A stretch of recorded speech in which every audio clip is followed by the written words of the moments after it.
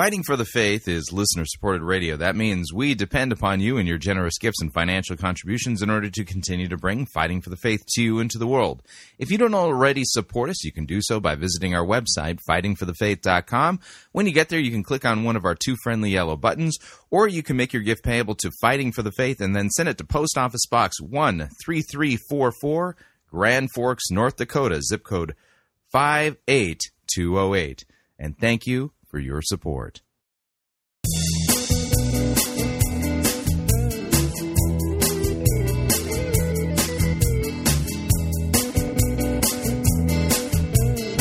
It's time for another edition of Fighting for the Faith, Friday, December 9th, 2016. Made an interesting executive decision today. I'm going to take out the lecture that I gave at this year's 2016 Pirate Christian Radio Conference, actually my second lecture. I think it's important to get it into your hands, especially looking at what I have on deck coming up in the days ahead here at Fighting for the Faith as we plumb deeper into the N.A.R. Thank you for tuning in. You're listening to Fighting for the Faith. My name is Chris Roseborough. I am your servant in Jesus Christ, and this is the program that dishes up a daily dose of biblical discernment, the goal of which help you to think biblically, help you to think critically, help you slow down, stop, open up your Bible, and compare. Compare what people are saying in the name of God to the Word of God. And unfortunately, in our days, there is no shortage of really crazy, terrible, awful, bizarre things being said that have absolutely nothing whatsoever to do with sound doctrine. And sometimes the errors are obvious, sometimes they're just ludicrous, and sometimes they're super subtle and super sneaky and a little bit more difficult to spot. Today's episode of Fighting for the Faith is going to deal with one of the more difficult ones. Now, you have probably heard it said that Jesus did all of his miracles as a man, that he totally turned off his divine nature, and that he was anointed of the Holy Spirit when he was baptized. This is true. And that he did everything he did as a normal human being and never, ever tapped into his divine nature to do the things that he did. Therefore, when Jesus says, these things you will do and greater than I have done, that means that Jesus is the ultimate example of what it looks like to operate completely yielded under the power of the Holy Spirit. And so he's held up as a model and, as a beginning benchmark that we're supposed to exceed if we apply ourselves properly. At least that's how it's put forward. And here's the issue. This is a form of Kenotic Christology, which is a very serious Christological error. And so for today's episode of Fighting for the Faith, I'm pulling out my second lecture from this year's 2016 Pirate Christian Radio Conference, where I have, the late C. Peter Wagner. He wasn't dead then, but he's now gone on. The late C. Peter Wagner laying this teaching out, and we're going to unpack it and debunk it. And I got to tell you, this is a complicated lecture, but one that I hope that you will come back to. And what I'll do with today's episode of Fighting for the Faith, I will post along with it the slides that I used from Keynote while giving the presentation so that you can download them and see the handout that goes along with this. So with that, let's get into today's lecture. Here is my debunking of the false Christology, false Kenotic Christology of the N.A.R. and many parts of the seeker-driven church. Here we go. All right, working with the idea of semper reformanda. Over the past literally year, as I've studied the New Apostolic Reformation, those of you who know my history know that my wife and I spent time in the charismatic movement in the Latter Rain movement. The Latter Rain movement has morphed into what is called the New Apostolic Reformation.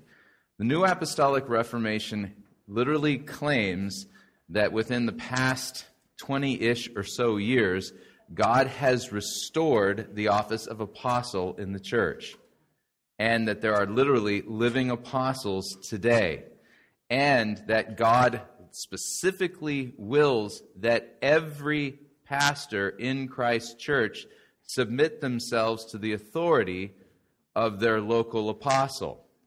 I think you may have heard this. In researching the N.A.R., I found out that the closest apostle to me is in the Devil's Lake area, and it's a woman. I have refused on principle, and for many other reasons, to actually phone her up and offer my submission. So, now, along with the New Apostolic Reformation, that's kind of like tip of the iceberg. So God's restored the apostles, He's restored prophets, and things like that. There is an idea regarding Christology in the New Apostolic Reformation that is not unique to the New Apostolic Reformation, but is central to the New Apostolic Reformation, and you will find this in seeker-driven churches. The doctrine that you're about to hear about is not only taught by the N.A.R., it's also taught by, Rick Warren, Mark Driscoll, and others. And this is the type of thing that is the perfect setup for despair, because it's not a biblical doctrine, but in order to see that it isn't, takes a little bit of work. And here's the idea. The idea is that Jesus says that you are going to do greater works than He did. So, how y'all doing on that? Yeah? I would like to know how many blind people you've healed last week. Anybody? Want to give me your quota? How many people have you raised from the dead? You guys are way behind, right? Sitting there going, well, what are we supposed to do? Now, the question is, and some of you might know the answer to this, if we're supposed to do greater works than Jesus, and already you're sitting there going, maybe they're not really understanding that text correctly. I would say that's correct, but we're not going to focus on that part. How are we supposed to do greater works than Jesus? After all, Jesus is the Son of God, right? Well, that's right. There's no conflict. When I say Jesus is the Son of God, that's the same as saying that Jesus is God. And the Jews understood that. In John chapter 5, Jesus says, many works I have shown you. For which of these do you want to stone me? Not for these, because you yourself make yourself equal with God by calling God your Father, right? So how are we supposed to do greater works than Jesus? I'm glad you asked. And to answer this question, we're going to watch an informational video. From Global Spheres, C. Peter Wagner, one of the original apostles of the New Apostolic Reformation, he is going to teach all of you, number one, how Jesus did what He did, and then once you know how He did what He did, you can get busy doing greater works than Jesus. Yeah, and I'll try. I'm going to turn up the television really loud, and I might add an additional amplification device. But here is C. Peter Wagner to explain. Welcome to the first session of Global Spheres Update. My name is Peter Wagner, and I'm the Apostolic Ambassador of Global Spheres. And myself and my wife Doris and Chuck Pierce, we plan on doing these video clips on a regular basis so that we can keep you up to date and what we think about the way the Spirit is moving in the world today, and some things that we feel that it would be real good for you to know. And these clips will be archived, which means you can reference these anytime you want after this presentation right now this afternoon. Now I'm here in my office, my home office in Colorado Springs in Colorado. And the central office of Global Spheres is in Denton, Texas. That's where Chuck Pierce is located. But Doris and I run what is called the Colorado Mission of Global Spheres. So welcome not only to this tape and this video, but welcome to my home. Now today I want to talk to you about how you can do the works of Jesus. Now that may sound a little bit strange, But let me read a scripture to you, and you know this scripture yourself, and I'll bet it's been a puzzle in the past. Jesus himself said, "Most assuredly I say to you, he who believes in me, the works that I do, he will do also, and greater works than these will he do, because I go to my Father." Now, let me just explain that, because most people read that and they think, well, that's far out of their scope, but I believe that it's not. The thing about Jesus going to his Father is when he went to the Father, then he sent the Holy Spirit. So the Holy Spirit is the key to what I'm going to say. Now, instead of leading up to a conclusion, I'm going to give you my conclusion first and then give you the way that I came to it. So, in fact, this is so important that I want you to listen carefully, and I'm actually going to read my conclusion. The Holy Spirit was the source of all Jesus' power during his earthly ministry. Jesus exercised no power of or by himself. We can do the same or greater things than Jesus did because we have access to the same power source. Now, as you know, Jesus had two natures. He had a human nature and he had a divine nature. And what was the relationship between those two natures while Jesus was here on earth? Here's a very interesting passage. It sounds almost like a puzzle from Mark chapter 13 and verses 31 and 32. Jesus said, "Heaven and earth will pass away, but my words will no means pass away." Now get this. "But of that day and that hour no one knows, neither the angels in heaven nor the Son, but only the Father." In other words, here Jesus admitted that there was something that he didn't know, and he was the Son of God. He had a divine nature. So how do we explain this? Well, there are many people who have come up with theories, and I'm not going to go into all of them, but the one that you have heard the most, possibly and probably from a pulpit in your own church, is that Jesus had his human nature and his divine nature, and during his ministry, he switched off from one to the other. And sometimes he operated in his human nature, and sometimes he operated in his divine nature. And I don't really think that is a good way of looking at this. Let me just go back to that verse we just read, and you remember that Jesus said about his second coming. He said, "Neither the angels don't know, nor the Son." Now, you can say that when he said the Son doesn't know because he was the Son, he was talking from his human nature. So that verse must have been from his human nature. I mean, when he was maybe changing water into wine, he switched to his divine nature. I call it the two-channel theory because he switched from his human to divine, divine to human. But in this verse, if he was using his human nature, how did he know as a human being that the angels didn't know the time of his second coming? Now, the only way that you could explain that with a two-channel theory is by saying, well, that Jesus changed channels in the middle of a sentence. And I don't think that's a good explanation. I think we have a much better explanation when we think of Jesus' incarnation, and you know probably that the chief passage for Jesus' incarnation was Philippians 2. Now, let me read from Philippians 2:5. "Let this mind be in you, which was also in Christ Jesus, who being in the form of God, did not consider it robbery to be equal with God, but made himself of no reputation, taking the form of a servant, and coming in the likeness of man, and being found in appearance as a man, he humbled himself, and became obedient to the point of death, even the death of the cross." This is what Jesus did.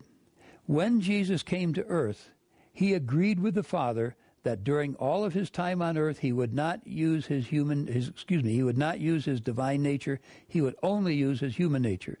And therefore, all the miracles that Jesus did, and all the prophecies that he made, and all the good things that happened, casting out demons, he did this by the power of the Holy Spirit that God had given him. Peter says in Acts, he says, God anointed Jesus of Nazareth with the Holy Spirit and with power. Now, if you're just talking about Jesus' divine nature, he doesn't need any anointing. But if he's acting in his human nature, God anointed him with the Holy Spirit. And it says, and Peter said, and God was with him. So God, the Holy Spirit, was doing all the mighty acts of Jesus. For example, when Jesus cast out demons, he said, I cast this demon out by the finger of God. when Jesus at one point said that I do nothing of myself, but only what I see the Father do. And we could list many, many of these passages in the Scripture that indicate that Jesus was working out of his human nature. But he said he made this covenant to the death of the cross, it said. So at the death of the cross, then he was no longer working only out of his human nature, even though he had it, but he had his divine attributes. And that's why after the cross and after the resurrection in Acts, and this is Acts chapter 1 and verses 6 and 7, the disciples asked him again, when was he coming? Now notice how he answers that question differently from before. Jesus said to them, it is not for you to know times or seasons which the Father has put in his own authority. He didn't say I didn't know, because he did know. Once again, he had his divine attributes. But all the time that he was ministering, he was doing his marvelous works as a human being by the power of the Holy Spirit. Now, what conclusion does this lead us to? You and I are human beings, just like Jesus. We're working out of a human nature. However, if we have the power of the Holy Spirit in our lives, and we're filled with the Holy Spirit, and we move with the Holy Spirit, then we can literally fulfill what I read before in John 5:19, that Jesus said, most assuredly I say to you, the Son can do nothing, the Son does nothing of himself but what he sees the Father do. For whatever he does, the Son does in like manner. So what we see the Father do, once we see the Father doing it like Jesus, Holy Spirit, then we can do the works that Jesus did, and greater works of these can we do. So God bless you, and we'll see you the next time.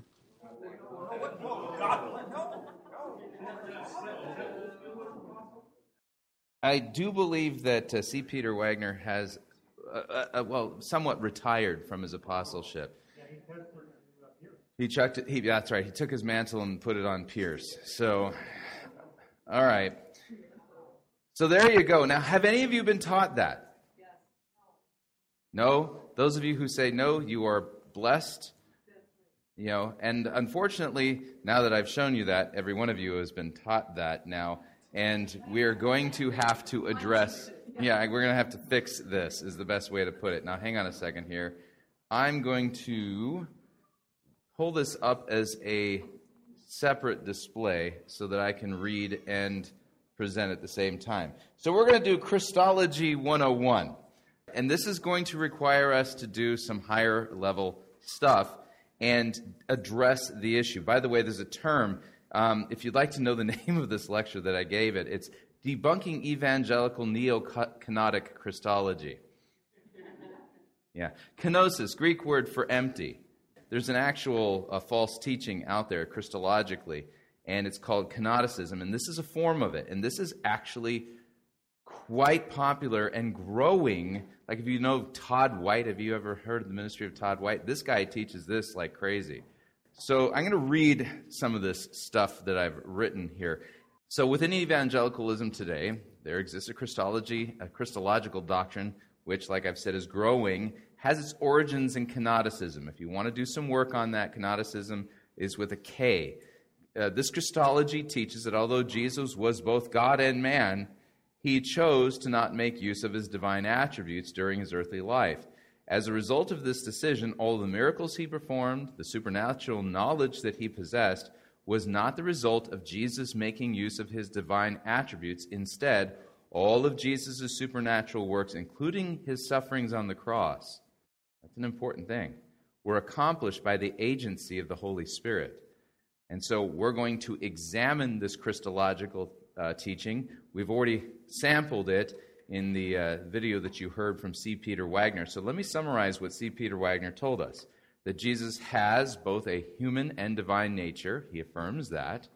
And here's where it gets interesting. That Jesus made a covenant with the Father that lasted from the time of his conception until his death on the cross, that during that time period, Jesus would not exercise any of his divine attributes, although he possessed them, but that he would live his life out as an ordinary human and perform miracles only through the agency of and the power of the Holy Spirit. Now, does anyone note what the important problem with that statement is? Well, it's not in the Bible. That's right. It's not in the Bible. Right. So, Christian doctrine, this is an important thing. There's a Latin saying, quod non est biblicum, non est theologicum. If it's not in the Bible, it's not theology. You cannot find a single passage of Scripture where it states that Jesus made a covenant with the Father to not exercise his divine attributes. Nowhere. That doesn't exist anywhere. Just comes right out of C. Peter Wagner's speculations, his thoughts. Right? This is speculative theology. The implication then is this, that Jesus' life then demonstrates what is possible for believers today to accomplish in their ministries. You kind of think of then this is what they do.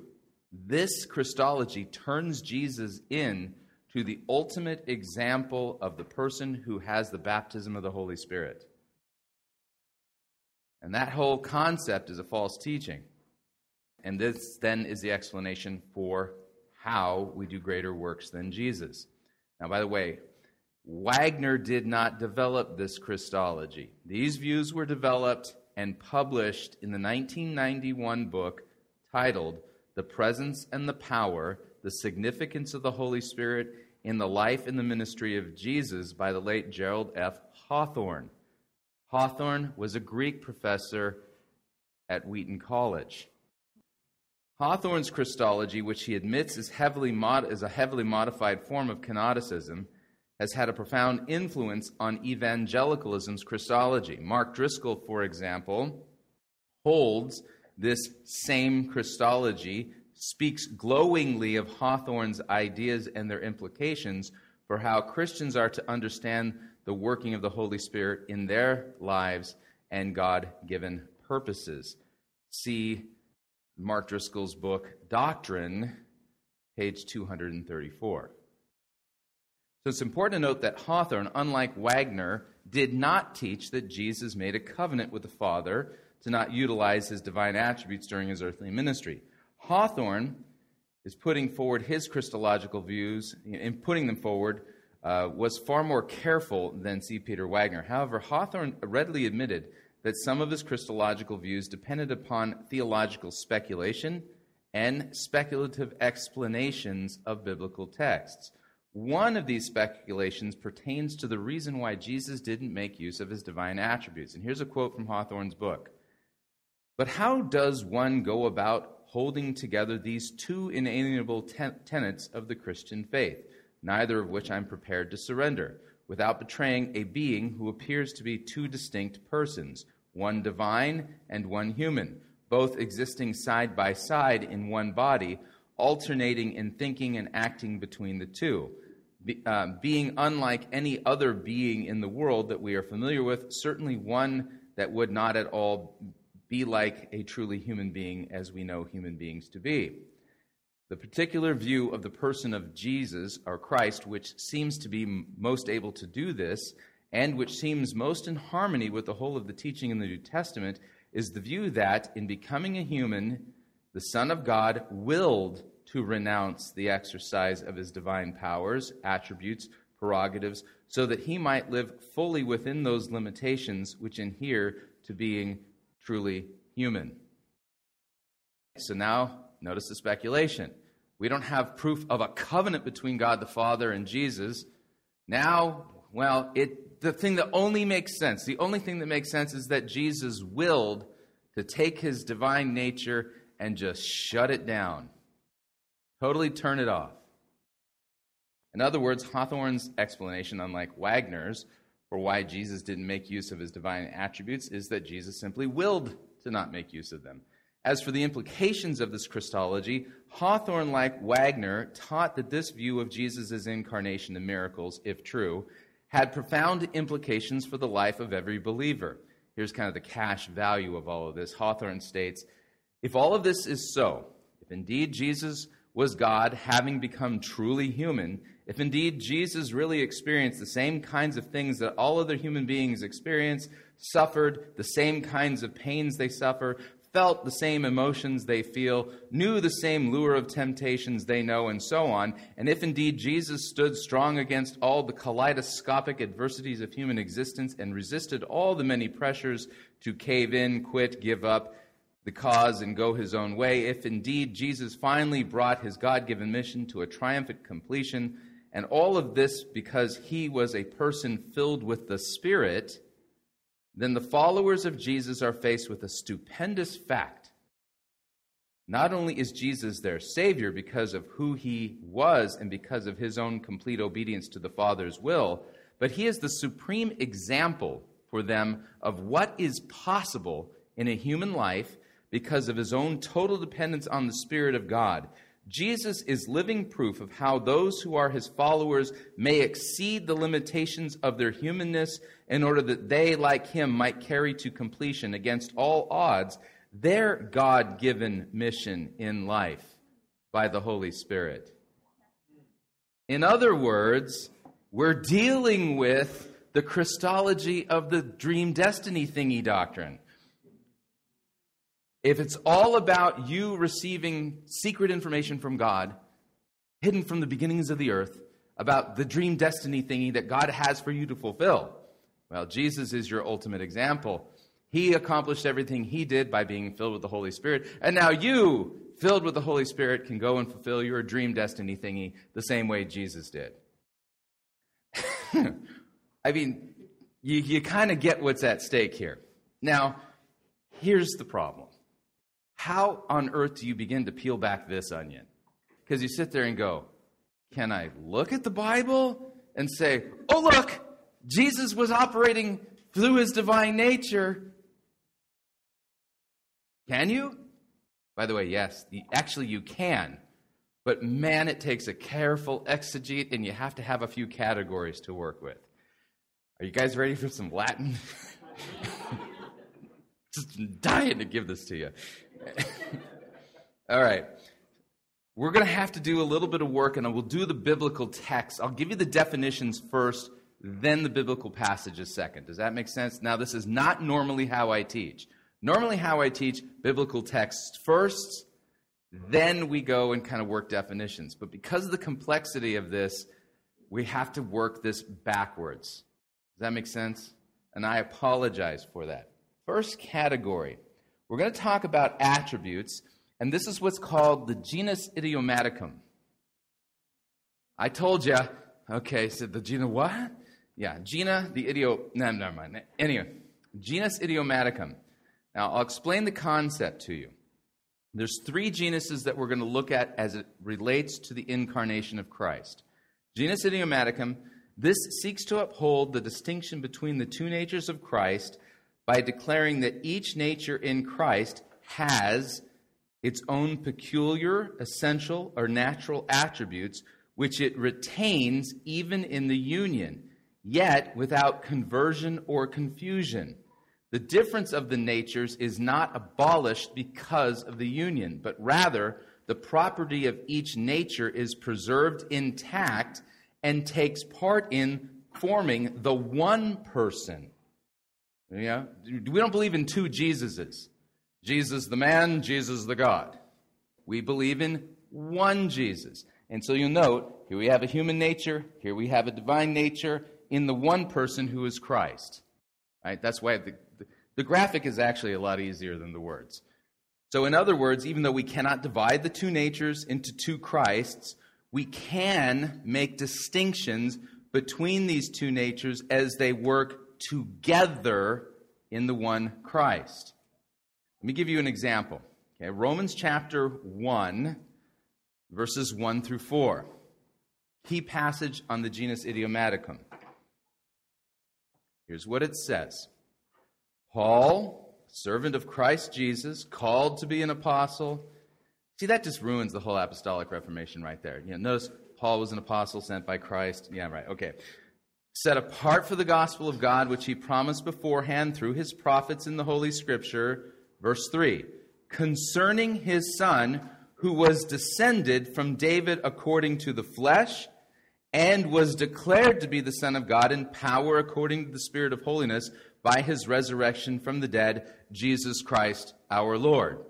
So notice here, the genus idiomaticum notices and pays attention to the fact we can talk about the one person, Jesus Christ, who according to the flesh is descended from David, who according to the Spirit is declared to be the Son of God. And we're not talking about two dudes, we're talking about one dude. So that's genus idiomaticum. Within the one Christ, there are two natures, and you can talk about different attributes of the natures, but you don't want to divide Jesus up. I wish Hans Feeney would do a Lutheran satire on Christology. That's Nestorianism, Patrick. That would be just great. It would really be helpful. I hope he's listening. Anyway.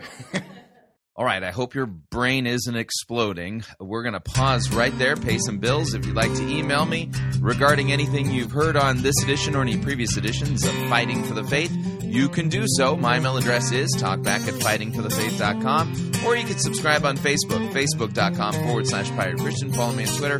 My name there @Pirate Christian. Quick break when we come back. The balance of today's teaching, debunking the false Kenotic Christology of the N.A.R. and much of the seeker-driven movement. Stay tuned, don't want to miss it. We'll be right back.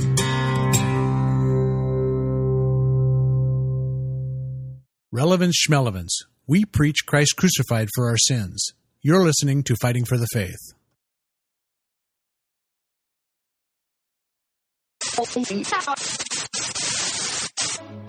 You're listening to Pirate Christian Radio. We'll be taking your false doctrine now.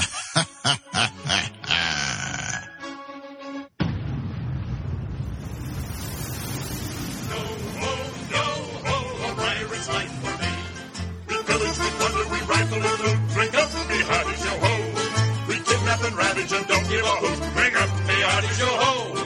Yo-ho, yo-ho, a pirate's life for me. We exhort, we go, so we go. It's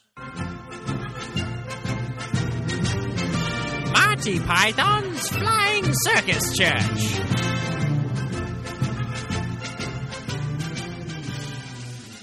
Management of Monty Python's Flying Circus Church would like to apologize to all of our listeners. Normally we do parody here at Monty Python's Flying Circus Church. Unfortunately, due to unforeseen circumstances in the current miserable state of the church, we can no longer parody the church because the church just parodies itself. For proof of this particular concept, we now present to you the Holy Ghost Hokey Pokey. I'll tell you, 3 weeks ago, we did a Friday Night School of the Spirit, and we saw 12 people healed the word of knowledge and 40 healed doing the Holy Ghost Hokey Pokey. Let's just go ahead and do that and see what the Lord does. You guys okay to do a little Holy Ghost Hokey Pokey? Can you lead it? All right, Brian's going to lead us in the Holy Ghost Hokey Pokey. You can...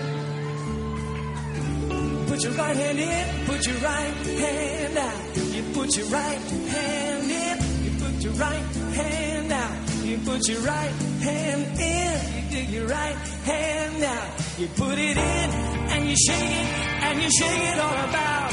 You put your left hand in, you take your left hand out. You put your left hand in, you take your left hand out. You put your left hand in, you take your left hand out. Put it in, and you shake it all about. You put your right foot in, you take your right foot out. You put your right foot in, you take your right foot out. You put your right foot in, you take your right foot out. Put it in, and you shake it all about. Oh, you put your left foot in, put your left foot out. You put your left foot in, you put your left foot out. Put your left foot in, put your left foot out. Put it in, and you shake it all about. You take your whole self in, you shake it all for me. Come on, do it, do my thing. Put your whole self out, you put your whole self in, you put your whole self out. Now jump in, and shake it all out.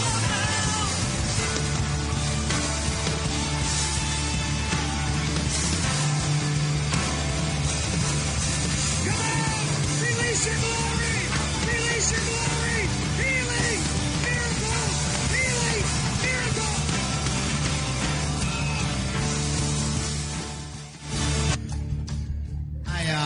started doing the hokey pokey, at first with the arms, nothing real effect. But then as soon as we started doing the whole, we'll put your left foot in, your right foot in, both of my knees, one at a time, I could just feel, all of a sudden, it's like there was no pain. I said, you said, start checking yourself. I just squat down. That's awesome. Thank you, Lord, for new knees. In Jesus' name. Come on. Come on.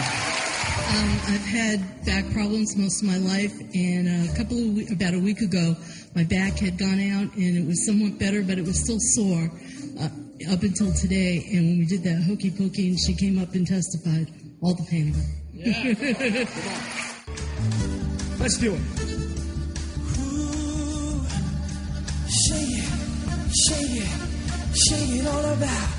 You put your whole head in, you take your whole head out. You put your whole head in, take your whole head out. You put your whole head in, take your whole head out. And put it in, and you shake it all about. And you shake it all about. And you shake it, and you shake it, and you shake it, and you shake it, and you shake it, and you shake it, and you shake it, and you shake it.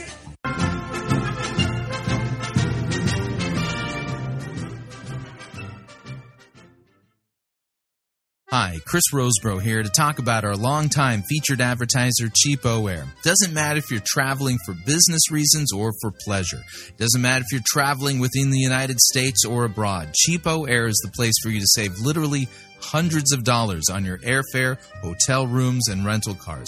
Visit our website, fightingforthefaith.com. On the side of our website, you'll see our ad banners. Look at the ad banner for Cheapo Air and look on it. There's a promo code. Write the promo code down.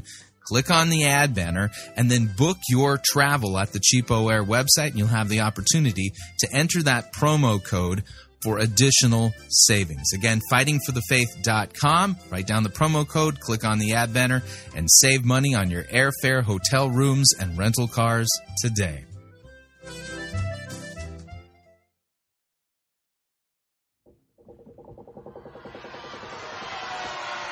Oi, Captain! We got ourselves a heretic! And exactly how do ye know that she be a heretic? She be endorsing the health and wealth heresy. Does he be speaking the truth? Jesus died to make us rich. And what exactly do we do with heretics? We throw them in the boo box. No. We preach the gospel to them. What if, the heretic doesn't repent? Then we throw them in the boo box.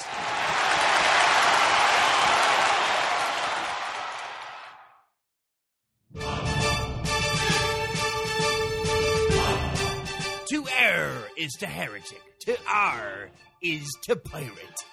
Get yourself over to www.piratechristianradio.com/Reformanda and purchase yourself a copy of the game Reformanda and join the fight for the faith today.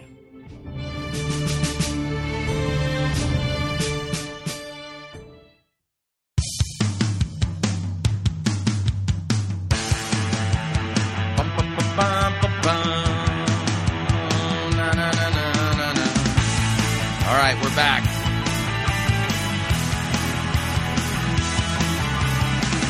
Warning, listening to Fighting for the Faith could cause you to think that, well, Jesus' human and divine nature were working together and that Jesus is not the perfect example of what a human can do under the Holy Spirit. Just a reminder, Fighting for the Faith is listener-supported radio. That means we depend upon you, your generous gifts and financial contributions in order to continue to bring Fighting for the Faith to you into the world.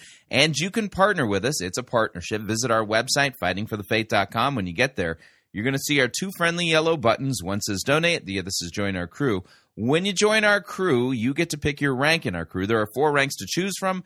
Lowest rank is Powder Monkey at $9.95 a month. Gunner's Mate, $24.95 a month. Master Gunner, $49.95 a month. And then Quartermaster at $99.95 a month. This is a great way to support us.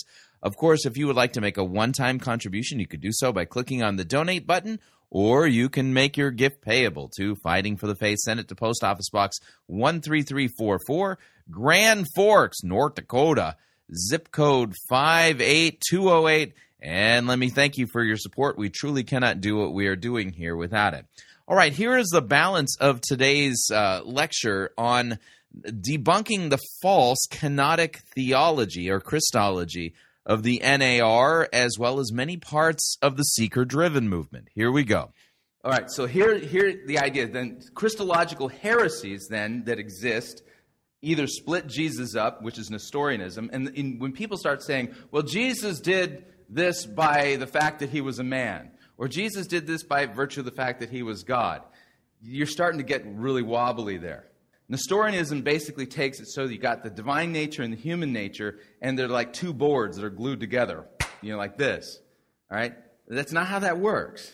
Eutychianism, which is kind of like you take the two things and then you stick them in the blender and hit frappy, right? There is no divine or human nature. You don't talk in distinctions like that. Jesus becomes, something different altogether. So the idea is you want to maintain the distinct natures within the one Christ without separating or confusing. Does that sound like the Athanasian Creed to you? Yes. Okay. We've dealt with this before as a church. Let me give you another text, 1 Corinthians 2, 6 through 10. Yet among the mature, we do impart wisdom, although it's not a wisdom of this age, or the rulers of this age, who are doomed to pass away. But we impart a secret and hidden wisdom of God, which God decreed before the ages for our glory. Verse 8. None of the rulers of this age understood this, for if they had, they would not have crucified the Lord of glory. Who did they crucify? Right. Okay, now this is where it gets weird. Christianity from time to time kind of riffs off of these things in order to kind of flesh out heretics. Let me give you an example. Is it proper to say, there's Jesus on the cross, he cries out, it is finished, breathes his last? Can you correctly and accurately say God died? Yes. I know it seems weird, okay, but the answer is yes. Now, to flesh out heretics in the past regarding the proper Christology, the Christian church used a wonderful term, Theotokos, and they referred to Jesus, as to Mary, as the mother of God. Now, this is going to be strange. Think about it for a second. Does God have a mommy? No. And yes. Jesus has a mommy. Jesus is the God-man. You can call Mary the mother of God, but man, you had better start doing some splaining. Okay, you know what I'm saying? And so in the past, there were certain heretics who couldn't say Mary's the mother of God because their Christology was heretical. So we as Christians, we affirm, yes, Jesus is the God-man and God has a mommy in that way, right? You see what I'm saying here? So here in 1 Corinthians 2, 6 through 10, verse 8, we read, they would not have crucified the Lord of glory. Now, can you crucify a spirit? God is spirit, right? The Lord of glory is a term used specifically of Christ's divine nature. If Christ is not incarnate, you cannot crucify the Lord of glory. But by virtue of the fact that the divine glory is incarnate in the one Christ, now the Lord of glory can be crucified. Does that make sense? So we can talk about it in this sense, but we don't say it was only Jesus' human nature that was crucified. That would be an error. Or you can't say it was only Jesus' divine nature that was crucified. Again, an error. No, the one person Christ was crucified, and he has both a divine and human nature. Does that make sense? All right, you guys are all excellent students, and I'm sure you'll pass the final on this.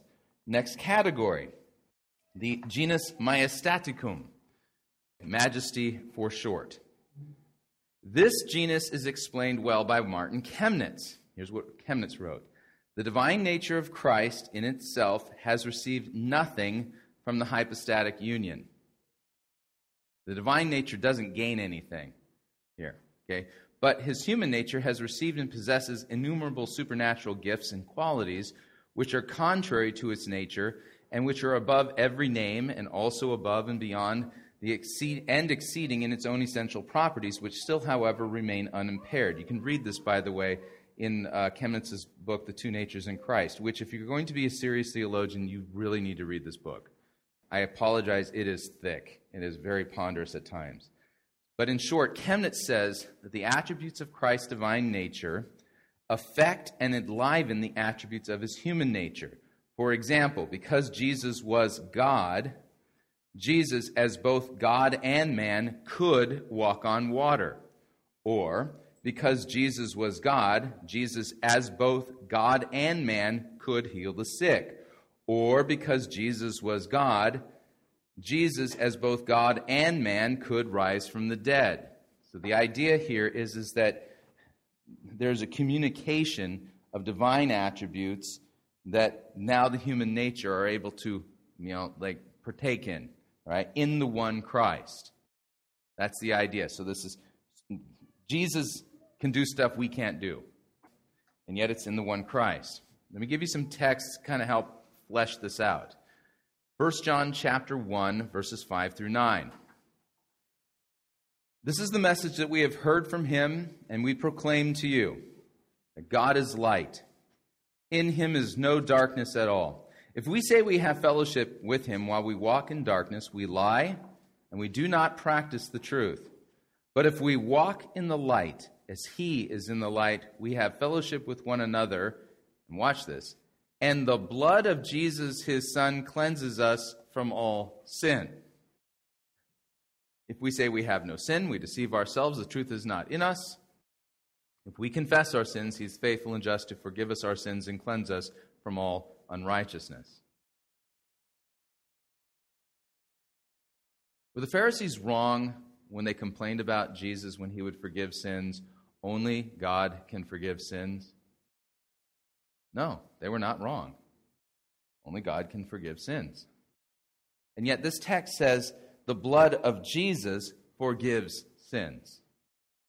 So, in other words, Jesus' human blood, by virtue of the communication of the attributes with the divine nature, is now capable of doing what no other human blood can do. Does that make sense? Let me give you another text, good cross-reference. Acts chapter 20, verses 25 through 28.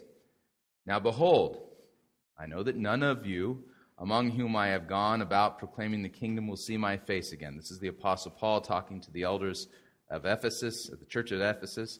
Therefore I testify to you this day that I am innocent of the blood of all of you, for I did not shrink from declaring to you the whole counsel of God. So pay attention to yourselves and to all the flock for which the Holy Spirit has made you overseers, to care for the church of God which he obtained with his own blood. God is spirit. When does God have blood? Right, in Christ. So you notice this text explicitly talks about the fact that we were purchased with the blood of God. So in the one Christ, divine and human natures now are working together, and we're seeing that Jesus' human nature is like added bonus points, abilities, if you would, by virtue of the fact that it is combined with the divine nature. And there's not two Jesuses, there's only one. Let me give you another text. This is where it gets real fun. John 6, 49 through 53. We heard a little bit of this today. Jesus says, "Your fathers ate the manna in the wilderness, and they died. This is the bread that comes down from heaven, so that one may eat of it and not die. I am the living bread that came down from heaven. If anyone eats this bread, he will live forever. The bread that I will give for the life of the world is my flesh." So the Jews disputed among themselves, "How can this man give us his flesh to eat?" So Jesus said to them, "Truly, truly, amen, amen, I say to you, unless you eat the flesh of the Son of Man and drink his blood, you will have no life in you." So here we have a claim by Jesus that his flesh, eaten, will give us life forever. I don't know anybody's flesh is capable of doing that. Quite frankly, I'm not interested in anyone saying, hey, mine can. Okay, I'll pass. Okay. How is this possible? Again, it's a communication of the attributes. They're working together then within the one person. Only Christ can talk this way. We can't. So there's kind of the foundation work then. And this, by the way, becomes the very reason by which Christ can say, this is my body. This is my blood. Because Jesus' human nature, well, has something going on because of the communication of the attributes of the divine nature within the one Christ. This next one is where the cash out, though, is. And this is where you begin to see clearly that what C. Peter Wagner said and what Hawthorne said, what Driscoll believes, and what those in the seeker-driven movement and the N.A.R. teaching is actual heresy. It's in the third genus. Let me open this up. And this one's called the genus Apostellismaticum. That's a mouthful. Apatelisma in Latin means a work. Okay, it's the genus Apatelismaticum. This genus asserts that even though distinctions can be made in Christ's two natures, the whole person of Christ and not one of his natures individually saves us. Martin Chemnitz says it this way: the union of Christ's two natures took place in order that the work of redemption, propitiation, salvation might be accomplished in, with, and through both of his natures. Thus, when we speak of our salvation, we say, Christ saved me. We do not say, the human nature of Christ saved me when he died on the cross. Neither do we say, the divine nature of Christ saved me when he rose from the dead. Nope, all of Christ, his birth, his ministry, his death, and his resurrection affects our salvation. So the idea then is that the way this then cashes out is that there was never a time when Jesus turned off his divine nature. Ever. And the church has always confessed this from Scripture. Now, let me give you some texts on this one to kind of help out. We'll go back to the text that we just looked at. Your fathers ate the manna in the wilderness. John 6, 49 through 52. Your fathers ate the manna in the wilderness. They died. This is the bread that comes down from heaven, so that the one may eat of it and not die. I am the living bread and came down from heaven. If anyone eats of this bread, he will live forever. The bread that I will give for the life of the world is my flesh. Both Jesus' human nature and divine nature are explicitly invoked in the one Christ in that statement. And you can tease it out. In other words, Jesus here, in talking about this miracle, is speaking in a way where both natures are working together. They're not separated. They're not distinct. The one Christ is miraculously doing this. Right? 1 John chapter 1, 5 through 9. Listen to this. I'll go back to verse 8, which is where the cash out is, but this is the message you've heard and proclaimed to you. God is light. We've read that. We say we have fellowship with him as we walk in the darkness. We lie. We do not practice the truth. We walk in the light as he in the light. We have fellowship with one another. And the blood of Jesus, his Son, cleanses us from all sin. See it? Both working together. So the cleansing of sin is through the person of Christ. And you can see both natures pushing you basically in the one Christ, and it's all teased together into the works. No separation, no distinction. And these texts are explicitly describing things that Christ could only do by virtue of the fact that he's acting and operating in his divine nature as well. Does that make sense? All right, let me give you another text. Romans 5, 1 through 10. Therefore, since we have been justified by faith, we have peace with God through our Lord Jesus Christ. Through him we have also obtained access by faith into this grace in which we stand. We rejoice in the hope of the glory of God. Not only that, but we rejoice in our sufferings. We've heard that a few times today, right? That heresy of rejoicing in sufferings, right? But I want my best life now. Yeah, I know, but if that's what you want, you go to hell.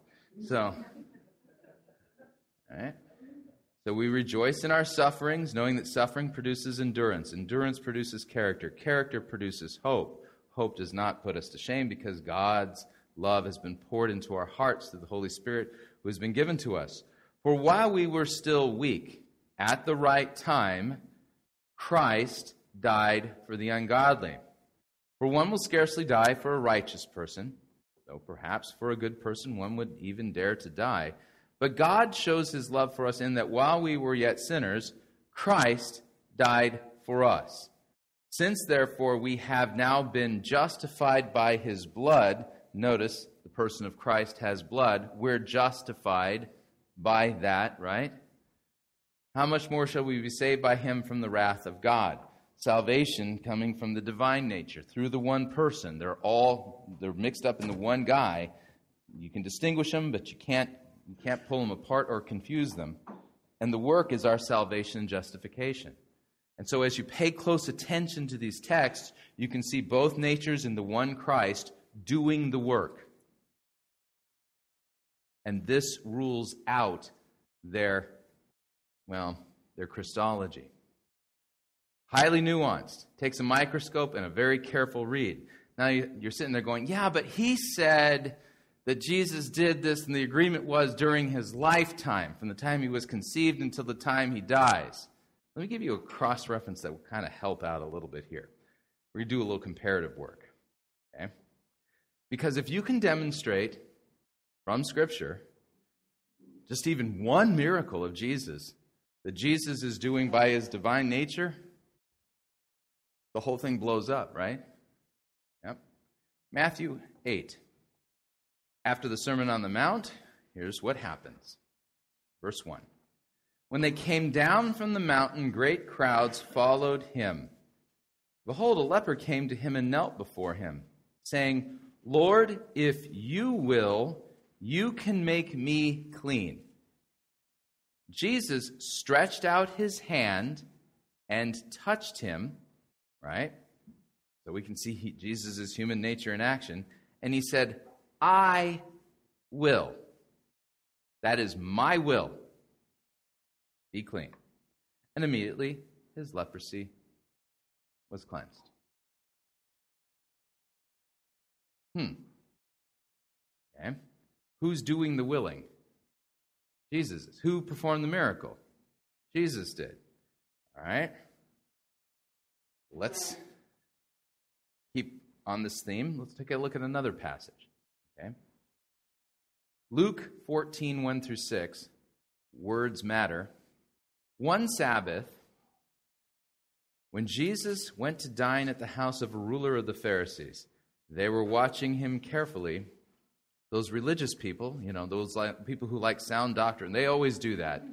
I'm joking. Yeah, hopefully you got yesterday's lecture. That was a joke. Okay. Behold, there was a man before him who had dropsy. That's a very dangerous condition. Jesus responded to the lawyers and the Pharisees, saying, Is it lawful to heal on the Sabbath or not? But they remained silent. Now watch the pronouns. Then he took him. Who's doing the taking? Jesus. So there's your reference. He took him and healed him. Who healed him? And sent him away. Now, if you were to read this the way these guys do it, you would have to say, Jesus took him, the Holy Spirit healed him, and then Jesus sent him away. The construction of the sentence rules that out. Jesus took, Jesus healed, Jesus sent. So that wonderful compound sentence, and I know it's nuanced, rules it out. Because Jesus is the one who did the healing. It doesn't say the Holy Spirit. Now, we'll do a little comparative work here. Peter, the Apostle Peter, he performed miracles. How did Peter do miracles? How did he do them? Was he able to do them? Nope. He did them by the power of God. Peter, like you and I, only has a human nature. Peter, like all believers, is filled with the Holy Spirit.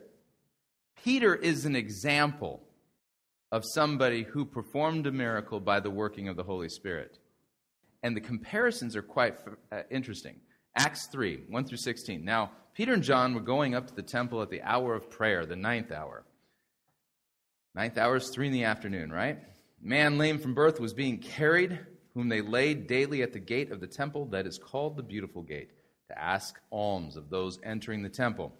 Peter, seeing Peter and John about to go into the temple, he asked to receive alms. Peter directed his gaze at him, as did John, and said, "Look at us." He fixed his attention on them, expecting to receive something from them. But Peter said, "I have no silver, I have no gold, but what I do have I give to you. In the name of Jesus of Nazareth, rise and walk." Notice the difference, right?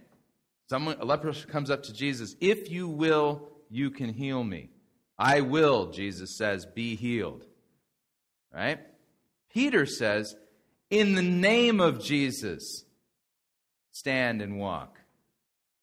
See the difference? Qualitative, ginormous difference, right? Jesus acts like he's doing what he's doing by virtue of the fact that he has a divine nature, and he does. So in the name of Jesus, rise and walk. All right, so he took him by the right hand, raised him up.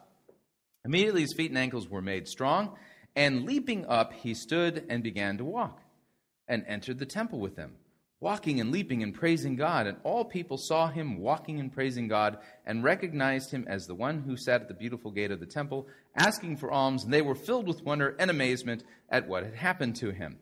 While he clung to Peter and John, all the people, utterly astounded, ran together to them in the portico called Solomon's. And when Peter saw it, he addressed the people. Watch this. "Men of Israel, why do you wonder at this? Why do you stare at us, as though by our own power or piety we have made him walk? The God of Abraham, the God of Isaac, the God of Jacob, the God of our fathers glorified his servant Jesus, whom you delivered over and denied in the presence of Pilate when he had decided to release him. But you denied the Holy One, the righteous one, and you asked for a murderer to be granted to you, and you killed the author of life." That would not go well at most churches today, by the way. Now, notice the distinction. Every time Jesus performs a miracle, who does the text say did the healing? Jesus. So it's this guy, right? There is no text that says Jesus then said, "The Holy Spirit did this through me." Right? The texts always say Jesus healed him. According to Peter, who healed this guy? Jesus did. Right? And then you have that wonderful statement, "You killed the author of life." Author of life is God. He's referring to the one Christ. And so here we have another great example of really the communication of the attributes in the one Christ. Now, I know this is complicated. It's complicated in one sense because there's really big theological words, right? But at the same time, if you carefully look at what the texts are saying, the texts will tell you who did the miracles. When Jesus healed, he's the one who did it. And he has both a human and divine nature. When Jesus walked on the water, that wasn't the Holy Spirit saying, "Hey, let's go see what you can really do now that I'm inside of you." Not at all. Jesus, the God-man, can walk on water. Jesus, the God-man, can know what you're thinking. Jesus, the God-man, healed in many different ways. He healed by touch. He healed by word. He healed by hunking a loogie in the sand. And you think about that for a second. The spittle incident. It's a terribly awful way to be healed if you think about it. Really? You know, this guy can't speak and he comes to Jesus and Jesus says, "Hang on a second here." And he mixes it up in the sand and says, "Hold still," and takes some of it, puts it on his tongue. And everyone's going, no! Are we to really believe that the Holy Spirit was in his spittle? But that spittle was made by his human nature. Actually, it was made by the one Christ who had both a human and divine nature. So that wasn't just ordinary spittle now, was it? Right.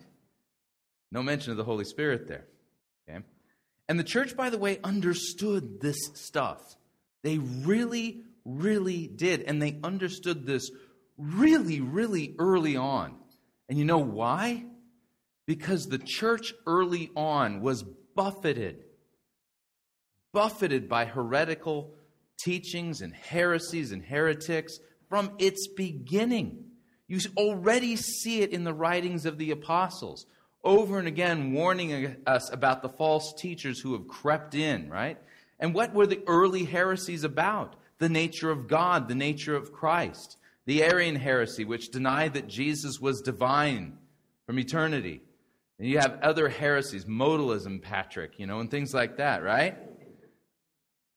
And so as a result of the heresies that the devil kept bringing into the church to get people's faith off of Christ and onto some idol created by the devil, the church had to hammer these things out and did so with precision.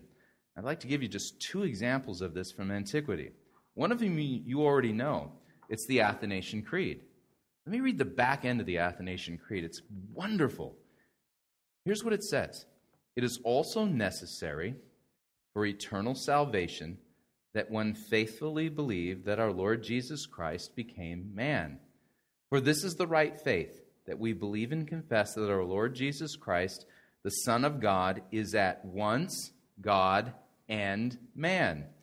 He is God, begotten before the ages of the substance of the Father, and he is man, born in the world of the substance of his mother, perfect God and perfect man, with reasonable soul and human flesh, equal to the Father with respect to his Godhead, and inferior to the Father with respect to his manhood. Anybody having any problems with this so far?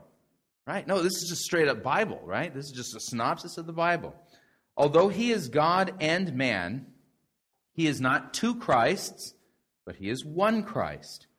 One, that is to say, not by the changing into of the Godhead changing into flesh, but by taking on the humanity into God. One indeed, not by confusion of substance, but by unity in one person. For just as the reasonable soul and the flesh are one man, so God and man are one Christ, who suffered for our salvation, descended into hell, and rose from the dead, ascended into heaven, and is seated on the right hand of the Father, whence he shall come to judge the living and the dead. And now here's the rub. I'm going to make this really outrageous claim, but here's the idea.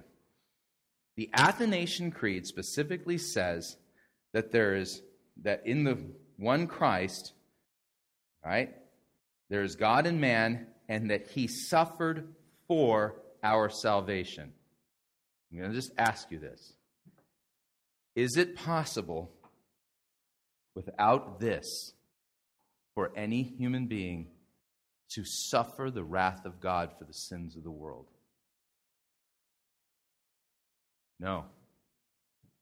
In other words, the absolute proof that this teaching is wrong is that no human being is capable of suffering what Jesus suffered on the cross, the wrath of God for the sins of the world, unless he is both God and man. In other words, the sufferings of Christ on the cross for the sins of the world is proof positive that's false, because that occurs before his death. And no human being could do that unless he were both God and man.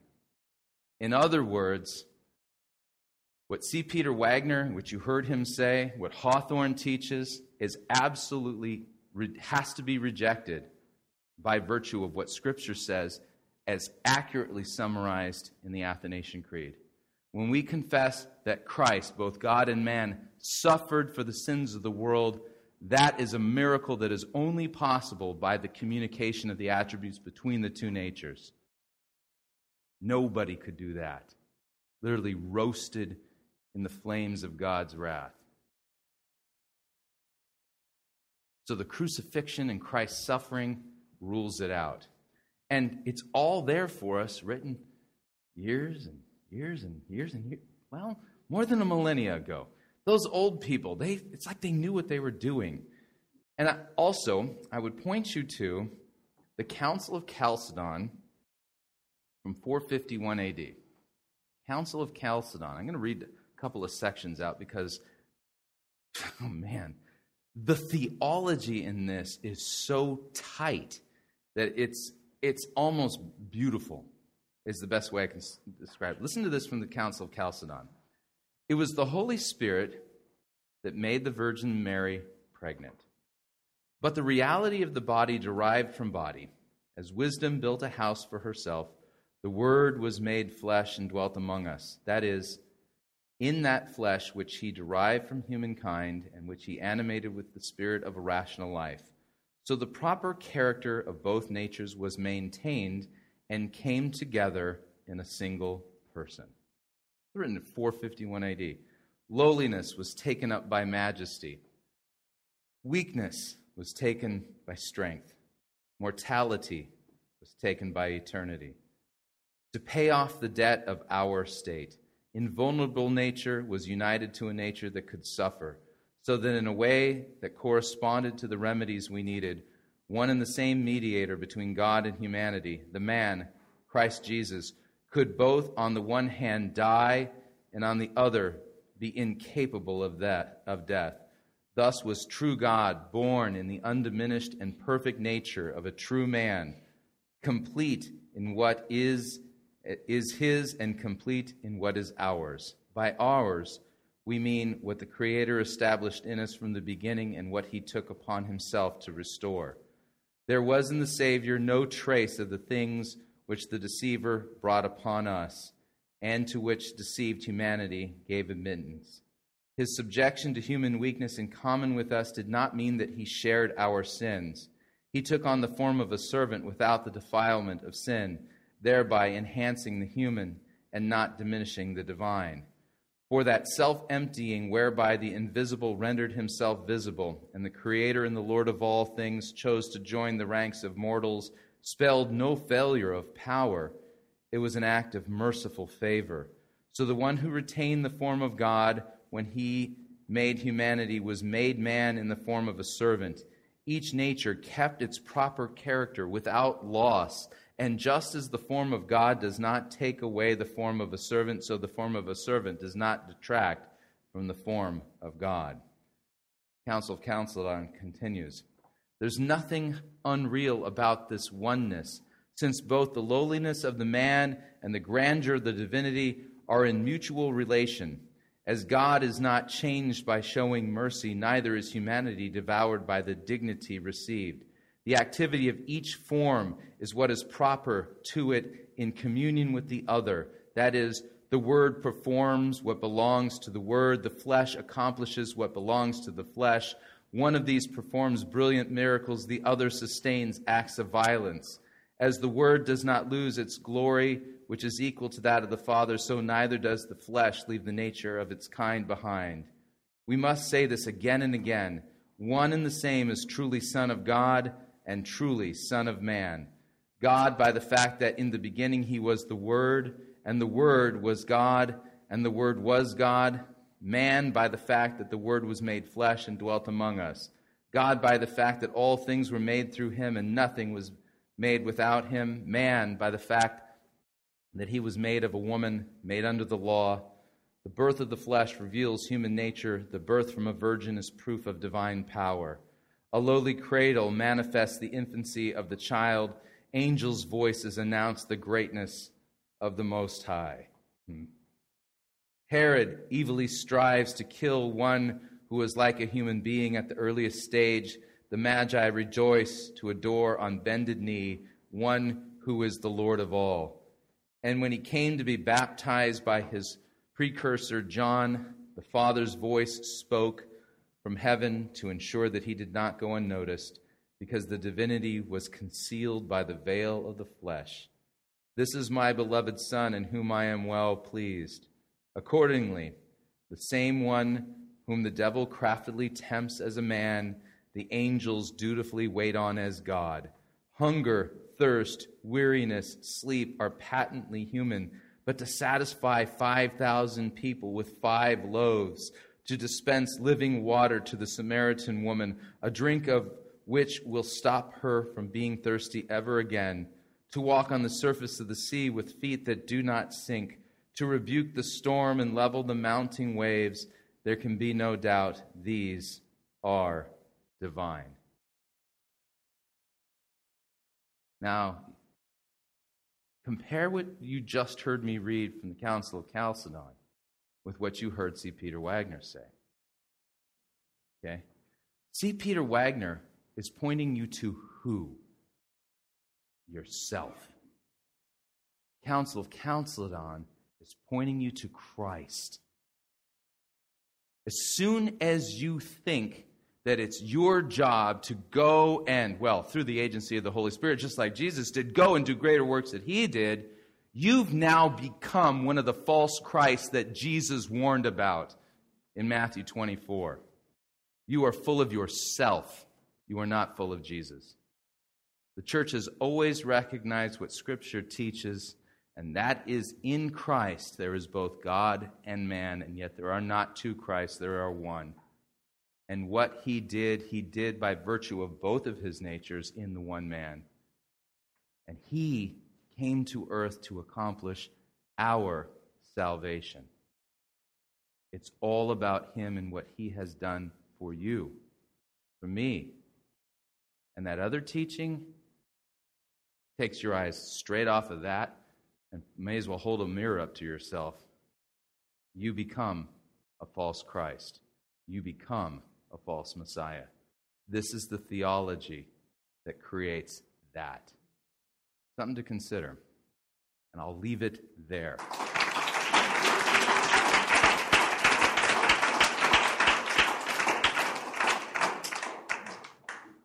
So what'd you think? Love to get your feedback. If you'd like to email me regarding anything you've heard on this edition or any previous editions of Fighting for the Faith, you can do so. My email address is talkback@fightingforthefaith.com, or you can subscribe on Facebook, facebook.com/Pirate Christian. Follow me on Twitter, my name there, @Pirate Christian. Until next week, may God richly bless you, and the grace and mercy won by Jesus Christ, his vicarious death on the cross for all of your sins. Amen.